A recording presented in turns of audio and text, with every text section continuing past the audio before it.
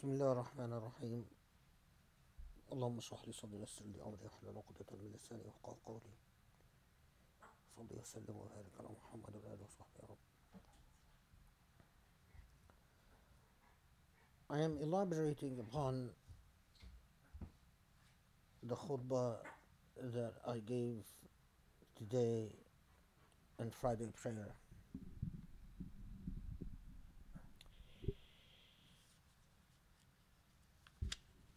Imagine that there is a Muslim, someone who calls himself a Muslim, who mocks the language of the Quran, mocks the themes of the Quran, particularly the idea that there is going to be Jannah or paradise, or that there is going to be hellfire and punishment, calls it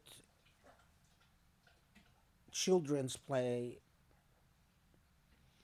who makes fun of the idea that God describes God's self as light upon light, makes fun of the idea of the language of the Quran about the throne of God, mocks the parables and stories that the Quran tells, insists that the Quran was nothing more than the creation of Muhammad. Now, this person who claims to be a Muslim is then invited by the leader of one of the main Muslim countries in the world, invited as an honored guest, in which he gives a lecture in which ministers, not just ministers, is present, but the leader of this Muslim country himself is present. And this individual is honored and awarded and given all the accolades that you can imagine. Well, what would you say about the leader of the Muslim country that invited this person, that hosted this person, that honored this person, that gave this person many platforms to speak? Well, this is not a fictitious story. The person I'm talking about, his name is Ahmad Hassan al-Qabanji, and he says the things that I described about the Quran and his mocking. He calls himself the president of an association for liberal Islam, whatever that means in this context. And he was invited and honored and awarded and all of the former by Muhammad bin Zayed, the emir of Abu Dhabi, the leader, the de facto leader of the United Arab Emirates. Why should we care? Why should it matter? And this is the point I want to elaborate upon. How did we end up in this situation? First, I want to focus on a critical idea. Many of us, especially those of us who are younger in age, with the usefulness and all of that, we think of ourselves as independent, autonomous thinkers. In reality, it is very difficult to achieve autonomous consciousness. In reality,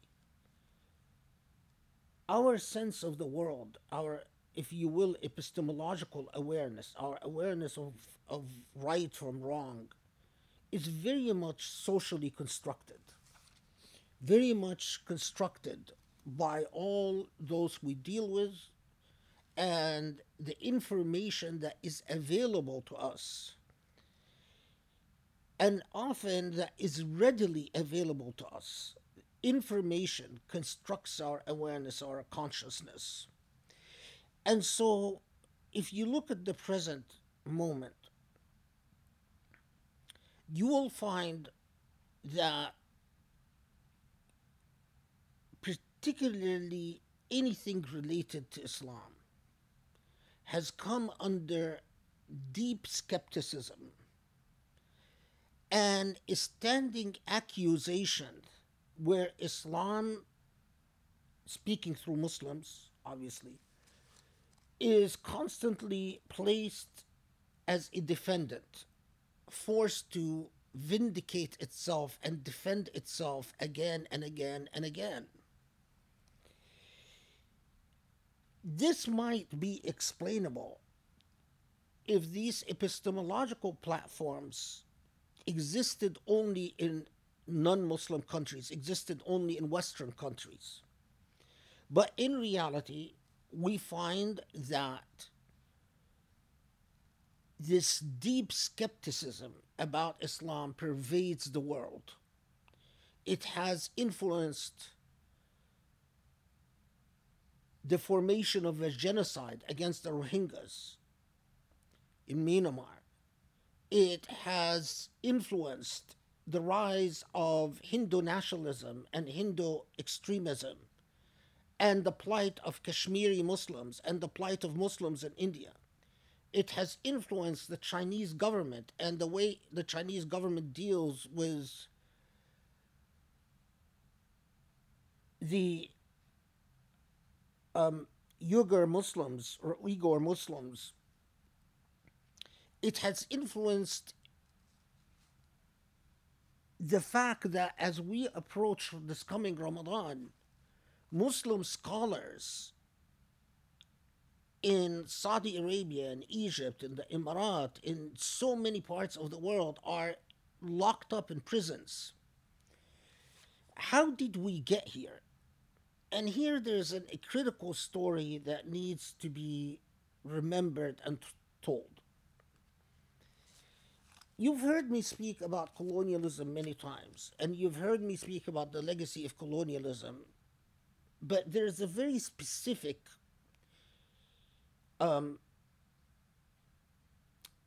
narrative that we need to deal with and we need to be aware of.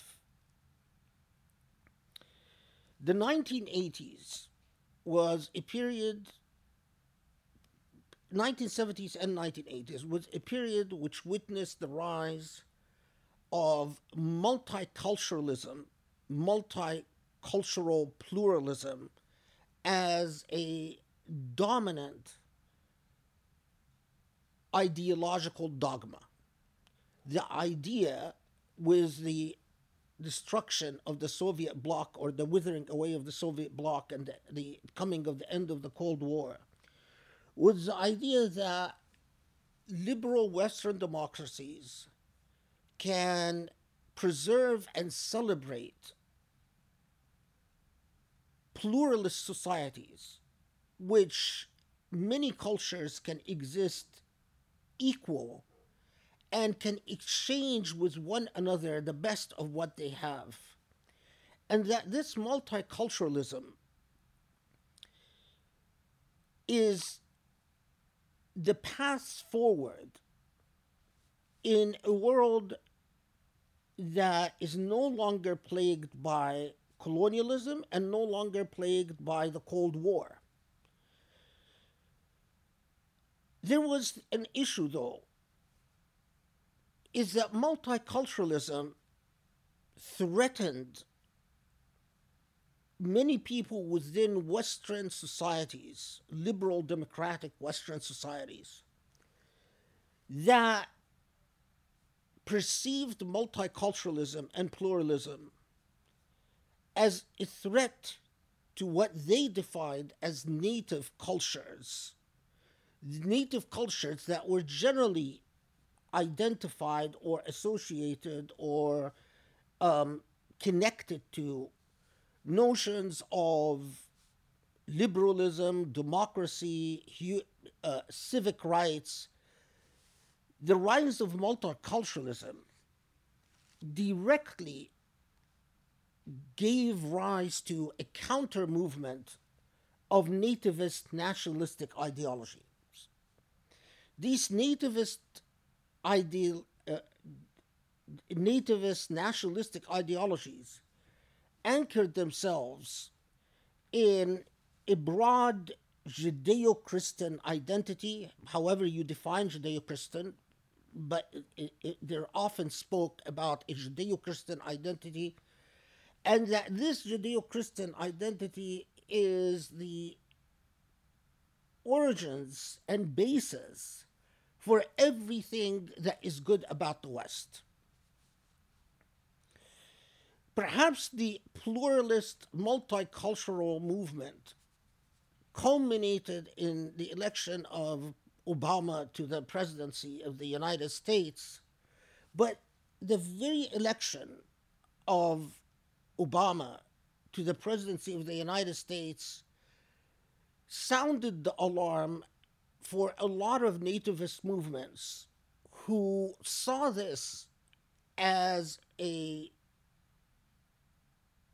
um, a siren, if you will, as a danger, um, as an alarm sign, as an indication of impending danger to what they identified as authentic, nativist, pure Western liberal values. Liberal here in the sense, in not in the technical sense, but in the sense of the way that many Western societies, even those anchored in the right wing, anchored in Christian right wing movement or right wing Zionism, believe themselves to be the embodiment of Rousseau and Locke liberal democratic values which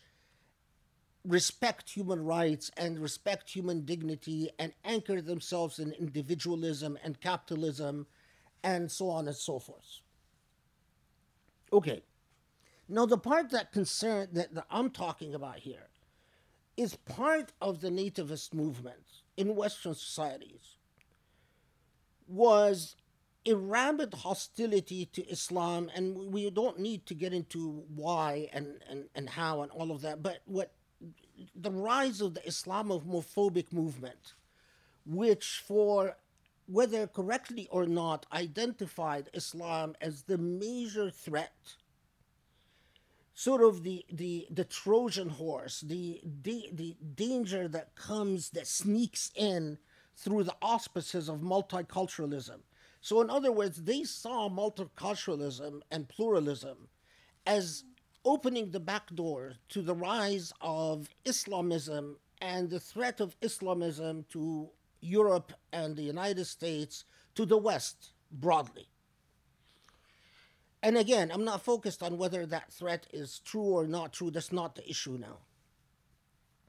The issue, though, is that as we know, that especially towards the end of the Obama era, his second term, the end of his second term, the neoconservative movement recollected itself, reorganized itself, refinanced itself in order to regain what they've lost in the Bush era, whether the Bush the father or Bush the son, and to make sure that they try to regain as much lost territory, as much territory that they thought they've lost during the Obama years.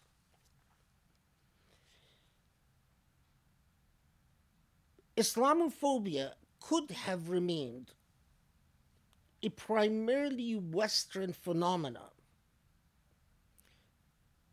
but it has become a universal and international phenomena. How did it become a universal and an international phenomena? That would have been impossible if Islamophobia found itself counterbalanced on the other side by a staunch Muslim defense coming from Muslim countries for a defense of Islam, the Islamic tradition, Islamic history, the Islamic religion. The way that Islamophobia became a dominant international and universal movement, the way it infiltrated the epistemology of every human being on the face of the earth, the way that it grew to a point that it now affects the way the Rohingyas are treated in Myanmar, or the way that the Uyghur Muslims are treated in China, or the way that Muslims are treated in India, or the way that Muslims are treated in Africa. The way that happened is when they managed to win to the Islamophobic side the leaders of major Muslim countries in the world. Because once they've won over the leaders of major Muslim countries in the world, there's no longer a counterbalance. Islamophobia is not being contradicted by any institutionalized, organized movement at any level. How did that happen? We have to step back and understand that whether the Arab Spring threatened to put Islamists in power or not, what the Arab Spring did is that it raised the danger of democratizing many Muslim countries in the world, bringing in democracy with a local flavor, overthrowing despots in countries like Egypt, Yemen, Tunisia, Algeria, Libya, and bringing, instead of these despots, democratic movements of one sort or another, whether with an Islamic flavor or without an Islamic flavor.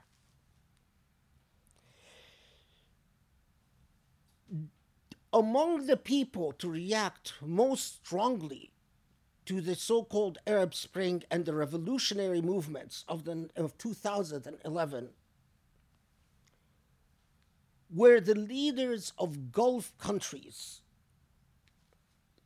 the traditional defenders and protectors of Wahhabi Islam or other forms of conservative Islam. The one that I want to focus on is Mohammed bin Zayed, the leader of Abu Dhabi, because Mohammed bin Zayed played a critical role. Him and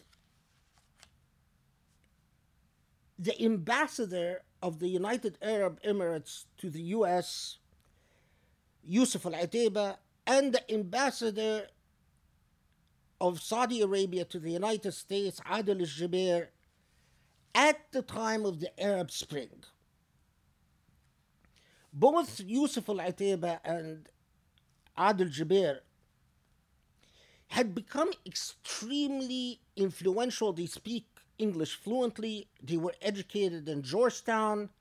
They attended the National Defense University, which, by the way, is a major center for both training the military and counterterrorism units, but also a major center for Islamophobia in the United States. Many of the professors that educate our military themselves have been, the way they see Islam, the way they understand everything about Islam, is from within Islamophobic premises. But at the moment of the Arab Spring, Adil al-Jubair and Yusuf al-Ateba became extremely active in the annals of power in the places of power within Washington D.C. And this was, remember, at the end of the Obama era and before the beginning of the Trump era, in insisting that any democratic movement in the Muslim world is bound to bring Islamists to power, and attempting everything within their power to convince the politicians of the United States and the politicians of Britain and the politicians of the European Union that democracy in the Muslim world equals an Islamic threat. That if you accept democracy in the Muslim world, those who will come to power will be Islamists.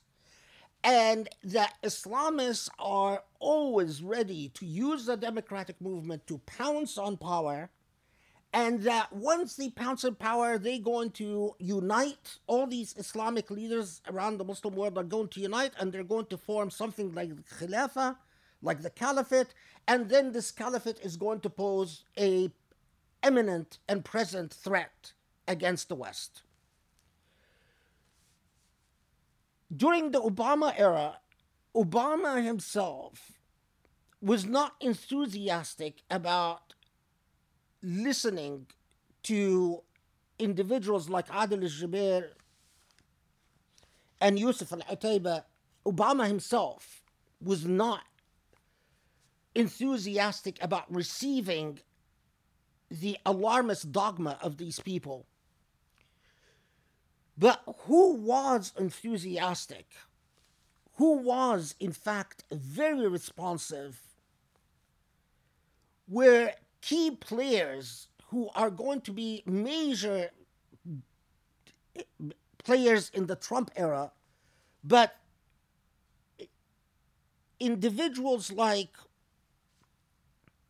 James Mattis, often referred to as Mad Dog Mattis, who played a critical role in the war in Iraq and the war in Afghanistan.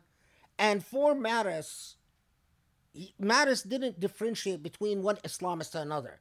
For Mattis, there is no such thing as moderate Islamist, and there is no such thing as a democratic Islamist. For Mattis, the only good Muslim is a Muslim who has nothing to do with politics or any public issues or any social issues. Other people, someone who was very influential and who Obama eventually at one point fired as Secretary of Defense, Michael Flynn. Michael Flynn, if you read his book, The Field of Fight, Michael Flynn is very open about one of the major reasons for his dissent or his problem within the Obama administration was that Michael Flynn was rabidly anti-Islamic. He believed, as he says in his book, that Islam is not a religion, that it's an ideology, and that it's a dangerous ideology, and that the Prophet Muhammad himself is a dangerous man. Michael Flynn himself is a very devout Christian.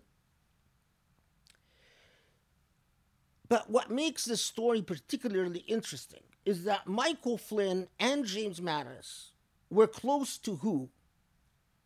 They were close to the United Arab Emirates ambassador to the U.S.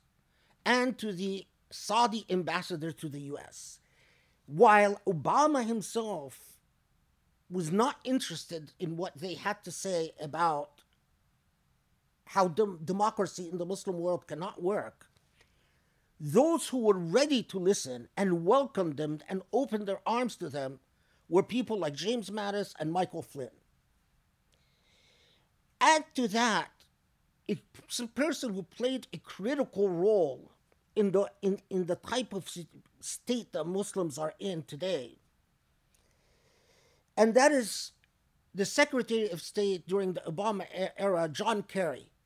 While Obama himself was ambiguous, rather non-committal about whether he wants democracy in the Muslim world or not, John Kerry himself saw democracy as a threat to U.S. economic interests and thought that those who continue delivering on the economic interests of the United States as people like the ambassador of the United Arab Emirates and the ambassador of Saudi Arabia. So John Kerry preferred to work with the ambassadors of these two countries and saw democracy as dangerous to the economic interests and God knows whether he shared their view of Islam or not. We actually don't know. John Kerry himself doesn't tell us, unlike Michael Flynn or James Mattis, who are quite open about their hostility to Islam. Okay. But there were other key players as well. People like Chuck Hagel, who was at one point Secretary of Defense, who was very anti-Islamic.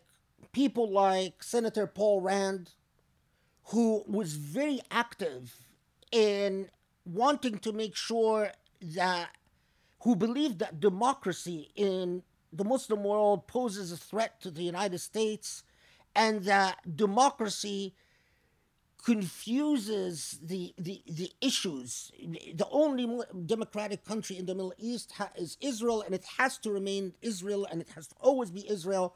And so Paul Rand was willing very much to work with the ambassadors of the United Arab Emirates and of Saudi Arabia to defeat any nascent democratic movements in the Middle East. Okay, now what is the key thing here, though? The key thing is the role played by a character like Mohammed bin Zayed. Now, for whatever reason, Mohammed bin Zayed, the leader of Abu Dhabi and the de facto leader of the United Arab Emirates, someone who has an infinite amount of financial resources under his hands. For whatever reason, from the time that Mohammed bin Zayed was raised as a child in the United Arab Emirates, eventually Mohammed bin Zayed goes to Gordston School in Britain, the same school where Prince Charles attended,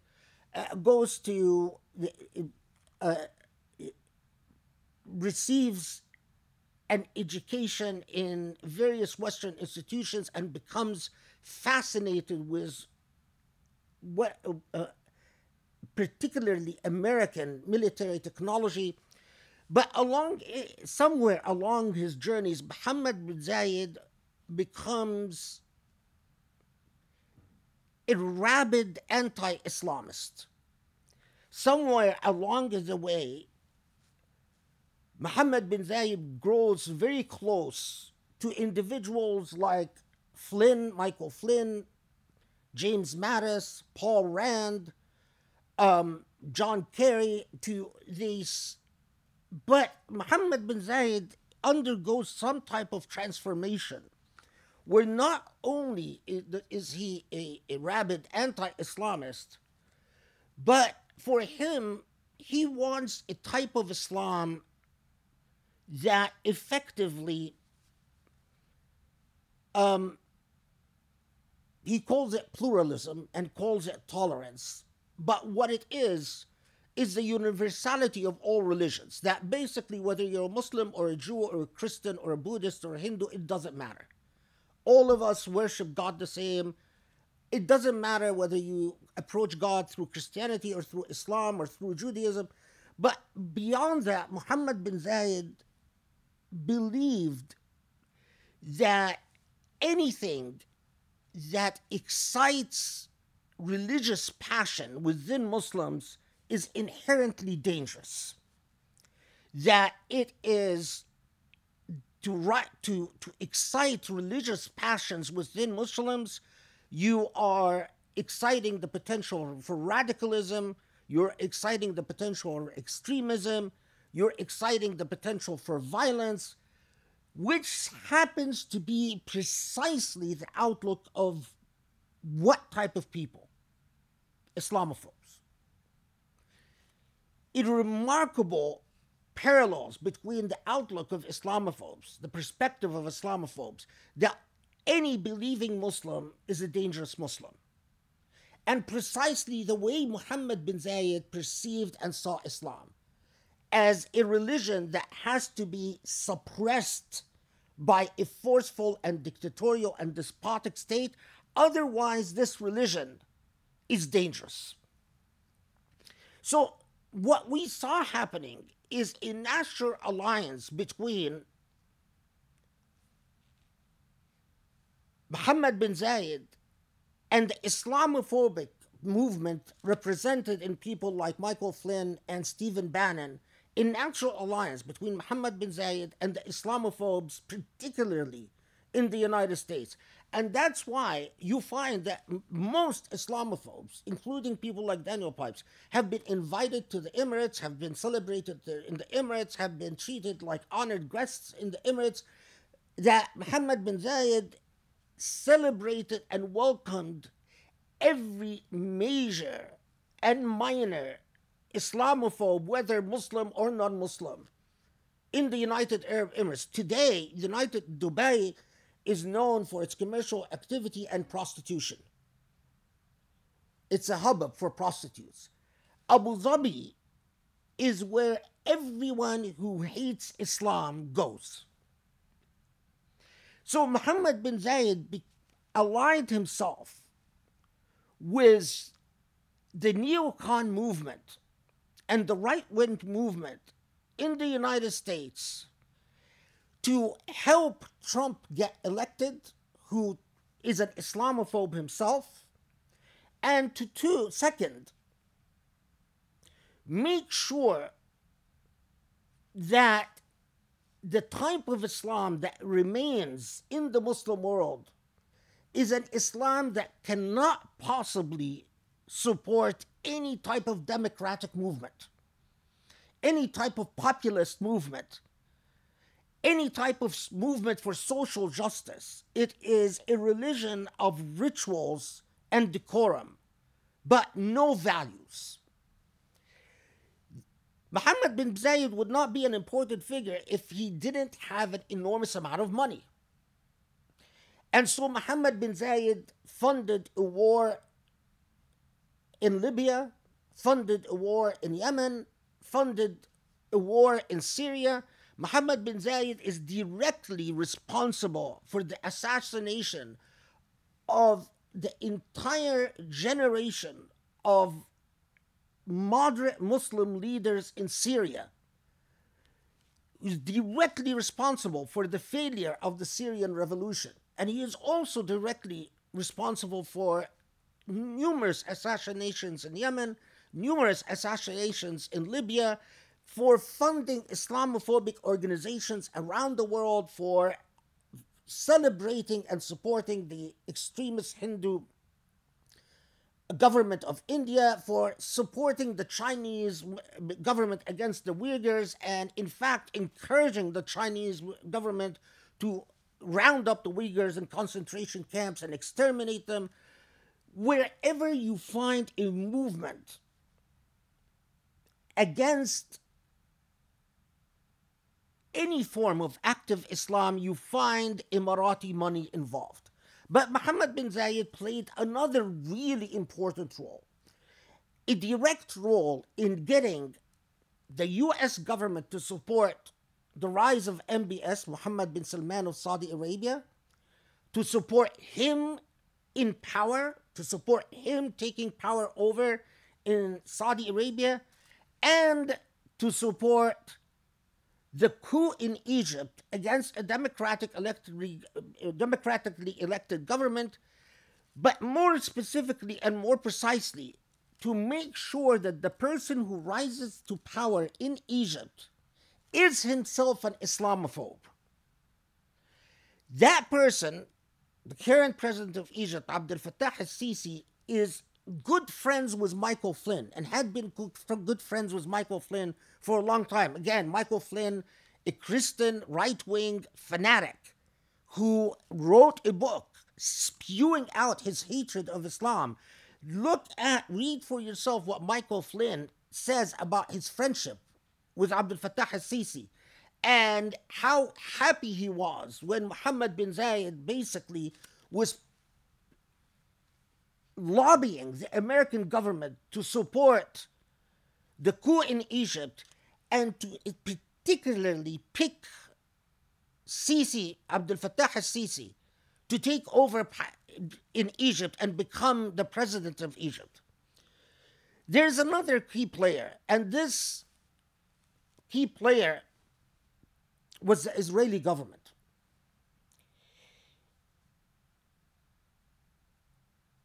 The Israeli general Aryeh Eldad wrote about the role that the alliance that the Israeli government, Netanyahu's right-wing government, the alliance they formed with the Emirates and Mohammed bin Zayed to make sure that specifically Mohammed bin Salman comes to power in Saudi Arabia and Abdel Fattah al-Sisi comes to power in Egypt.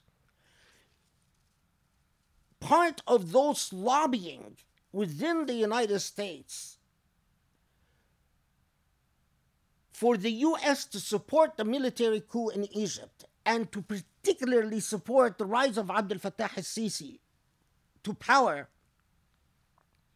was, according to Eldad himself and what he's written, was an alliance between Netanyahu's government and Mohammed bin Zayed's government.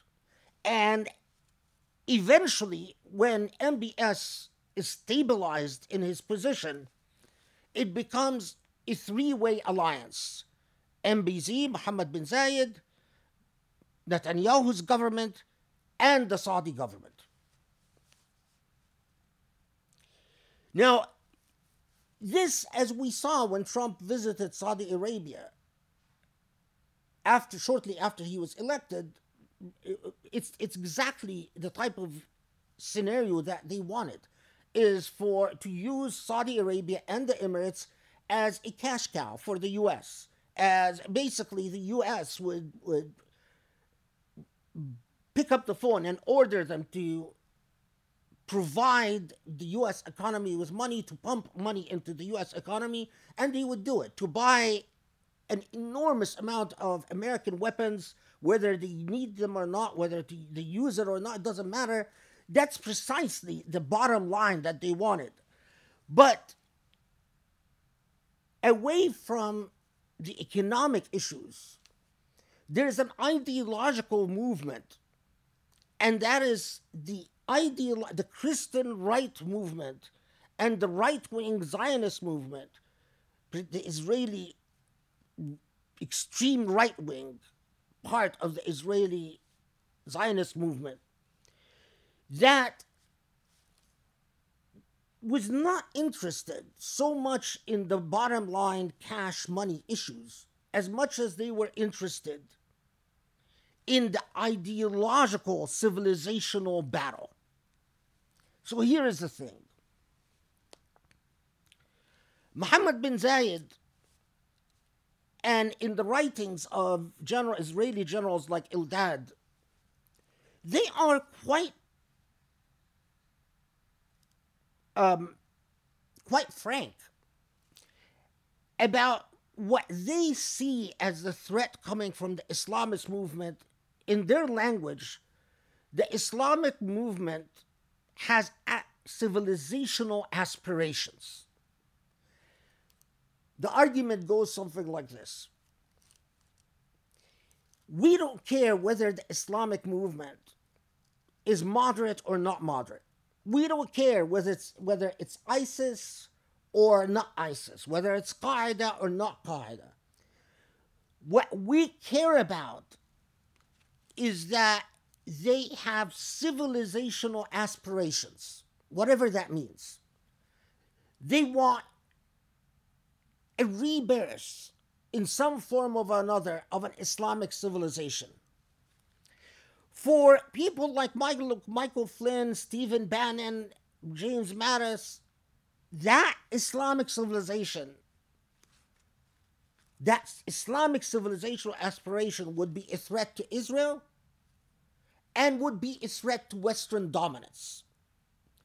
Why allow these Muslims, why wait on these Muslims until they form a real threat to us before we move against them?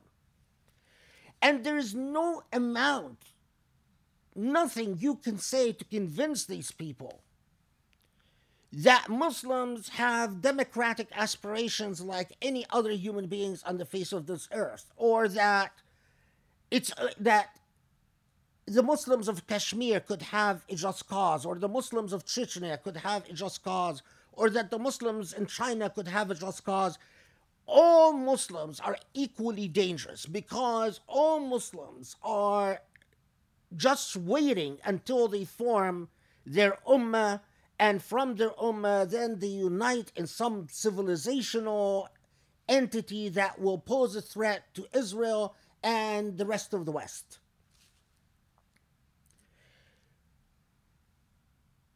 For people like Mohammed bin Zayed and Mohammed bin Salman and Abdel Fattah al-Sisi, they're much more pragmatic. They don't care whether there are civilizational aspirations or not. That's not what they worry about.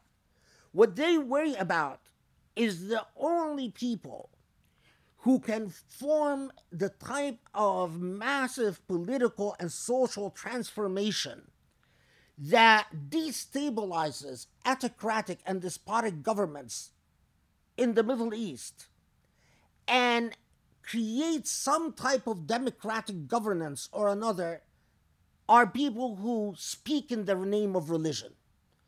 So for Mohammed bin Zayed and Mohammed bin Salman and Abdel Fattah al-Sisi, the type of Islam they're willing to tolerate is any form of Islam that is either apolitical completely or any type of Islam that is dictatorial and autocratic in nature.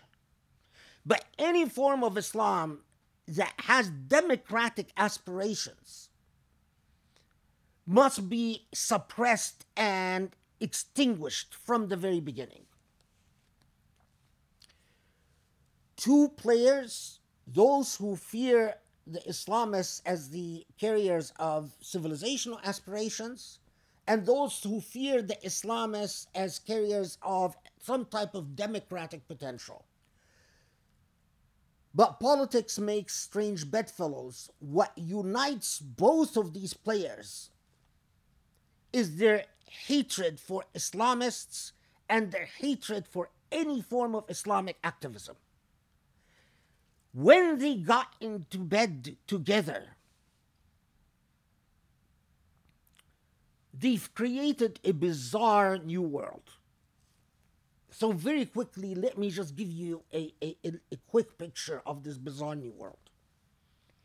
While in the US you have the Robert Spencers, the Daniel Pipes, the Michael Flynns, those who are trashing Islam left and right, day in and day out, they are extremely well funded.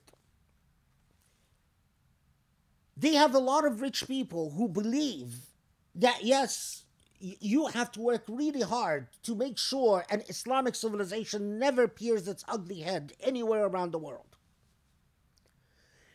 In the Muslim world, you have a government like Abdel Fattah al-Sisi of Egypt. Every single day, every single Ramadan, and Ramadan is approaching, so we will see it again.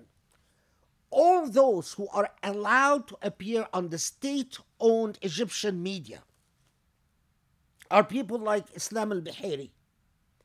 Islam al-Bahiri does nothing every single episode, or Ilbaz, another one of these people, or someone like Shahrur, who was hosted in Egypt a million times, who do nothing but trash Islam, trash the Seerah, trash the Sunnah, trash the Quran every single day. So if you're raised as a Muslim in a country like Egypt, every time you put on the TV, you'll hear someone telling you how bad Islam is. At the same time, all the Muslim scholars are either in prison or either banned from appearing on TV or appearing, and even if they appear on the net and start posting things on the net, if they become too popular, they get arrested immediately. Someone like Mohammed bin Zayed in the Emirates, last Ramadan, every single day, the Abu Dhabi TV hosted Shahrur. Shahrur, who tells us that the idea that Islam has 5 pillars is nonsense. Shahrur calls this the biggest disaster. That Islam is based on 5 pillars. Shahrur told us that he died. Shahrur told us that zina is okay as long as you do it in private. Shahrur said you don't have to fast Ramadan. Shahrur said that Hajj doesn't have to be in Dhul Hijjah.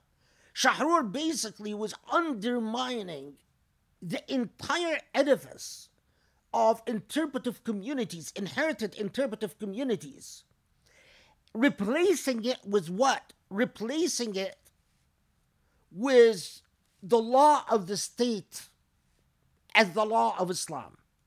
So, can you live with a woman out of wedlock? According to Shahrur, it depends on the law of the state.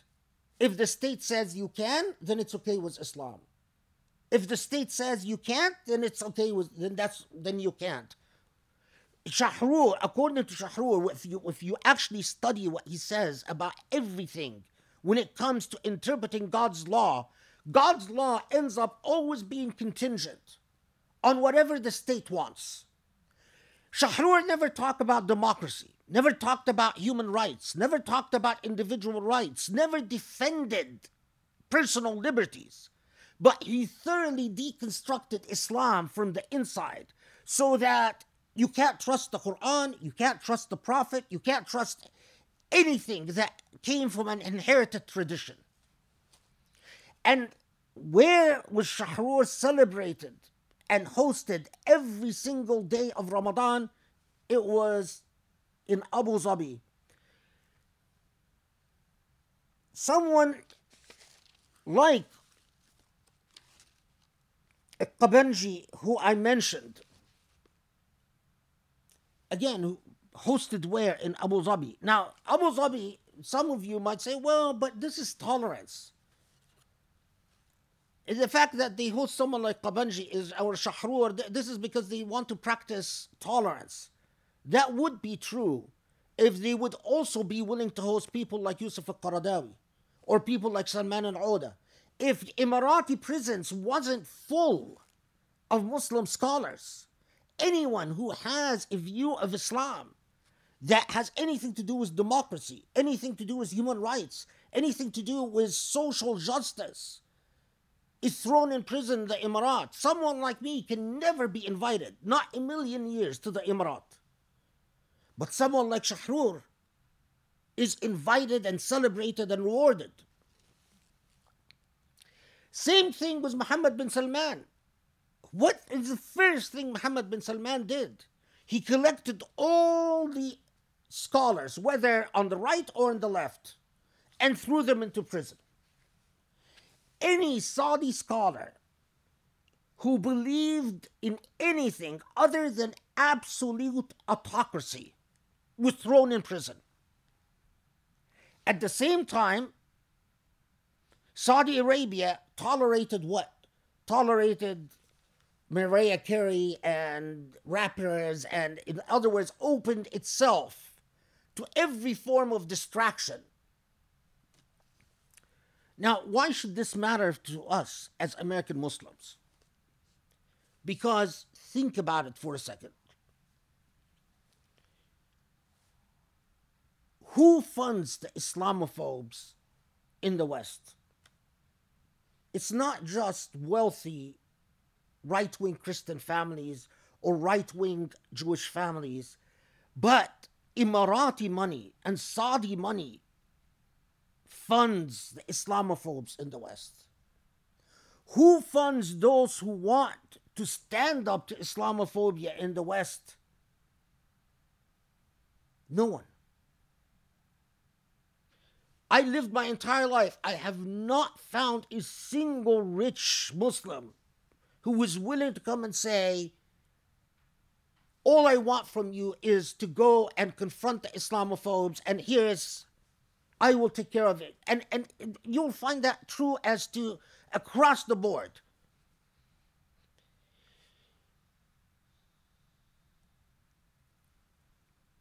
Add to this the fact that some of our major Muslim institutions in the West, like Zaytuna, is funded by the Emirat. And you have people like Hamza Yusuf, who is an honored guest in the Emirat.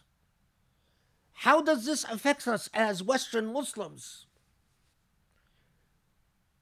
It is exactly as I said in my khutbah. If one of the main things that you have to do as a Muslim from the West is to identify the hypocrites, identify those who are either part of a despotic order or those who lend support to despotism and autocracy and Islamophobia. If you're not against, if you don't join the war against Islamophobia, then you're part of the problem. If you basically want to lull Muslims into a false sense of safety and have the Islamophobes run rampant as they ignite genocides in Kashmir and in China and in Myanmar and in massacres in Egypt and Libya and Yemen, and you basically tell Muslims, don't worry about any of that. You know, what you should worry about is taqwa. Then they're part of the problem. But moreover, as citizens, we have to reclaim our government. We cannot allow our government to act as an agent for these ideological civilizational projects where the Christian right works to await the return of Jesus in the Holy Lands, and Zionist right-wing movements spread their settlements on Palestinian lands. And we sit here just eating and multiplying like farm animals. That's not our role. Our role is to make sure that our government is an agent for justice and equity, and to understand that our consciousness is a byproduct of the historical moment in which we live. And the historical moment in which we live is replete with Islamophobia coming from the West and coming from Muslim lands. When the leader that controls the two holy sites, one of our holy sites is under Israeli occupation. Two of our other holy sites are under the control of an Islamophobe, Mohammed bin Salman. And if you don't believe me, read that book that just came out called MBS. This is a man who has nothing to do with Islam, who spends a crazy amount of money on his pleasure and on supporting every cause that is not Islamic. When the leader of a populous Muslim country like Egypt is indistinguishable in his thinking from the thinking of Chuck Hagel or Michael Flynn, when his understanding of Islamic history and Islamic piety and Islamic law and Islamic politics are indistinguishable from the understanding of Michael Flynn. If you understand that, then you understand that you cannot trust anything that come through your computer screen, leave alone anything that comes from TV, but anything that comes from your computer screen about Islam, only trust yourself. You can pick up a book about the life of the Prophet and read it for yourself. You can pick up the Quran and read it for yourself. But don't ever think, not until we create an effective response to Islamophobia in the world, the fact that the source of knowledge or information that you obtain is coming from Saudi Arabia or the Emirates, and you don't really know what's funded by Saudi Arabia or the Emirates anymore. But the fact that it presents itself through the medium of the internet doesn't mean that you can trust it. This is the part of the khutbah that I couldn't cover in the time I dedicated for the khutbah. I feel bad for our young generation because they have to grow up in these circumstances. But remember that for the first time, there's a prayer that I always repeat, and it's taken from the Quran. اللهم إن صلاتي اللهم إن نسكي وصلاتي ومحياي ومسعاي ومماتي لله رب العالمين وأنا أول المسلمين. Allah, accept my prayer, accept my life, accept my death as dedicated and committed to you, and always can treat me as if I am the first Muslim. It is only these circumstances that we've lived in that allowed me to truly appreciate the meaning of this prayer, to plead with God that you have the independence of thought and autonomy and integrity to be as if the first Muslim, to refuse to be influenced by anything that might tempt you to think ill of your faith and to think ill of your tradition, and to say, Allah protect me from all the fitan that surround me, so I can be true to myself and true to you. That, alhamdulillah Rabbil Alameen, ana astaghfir.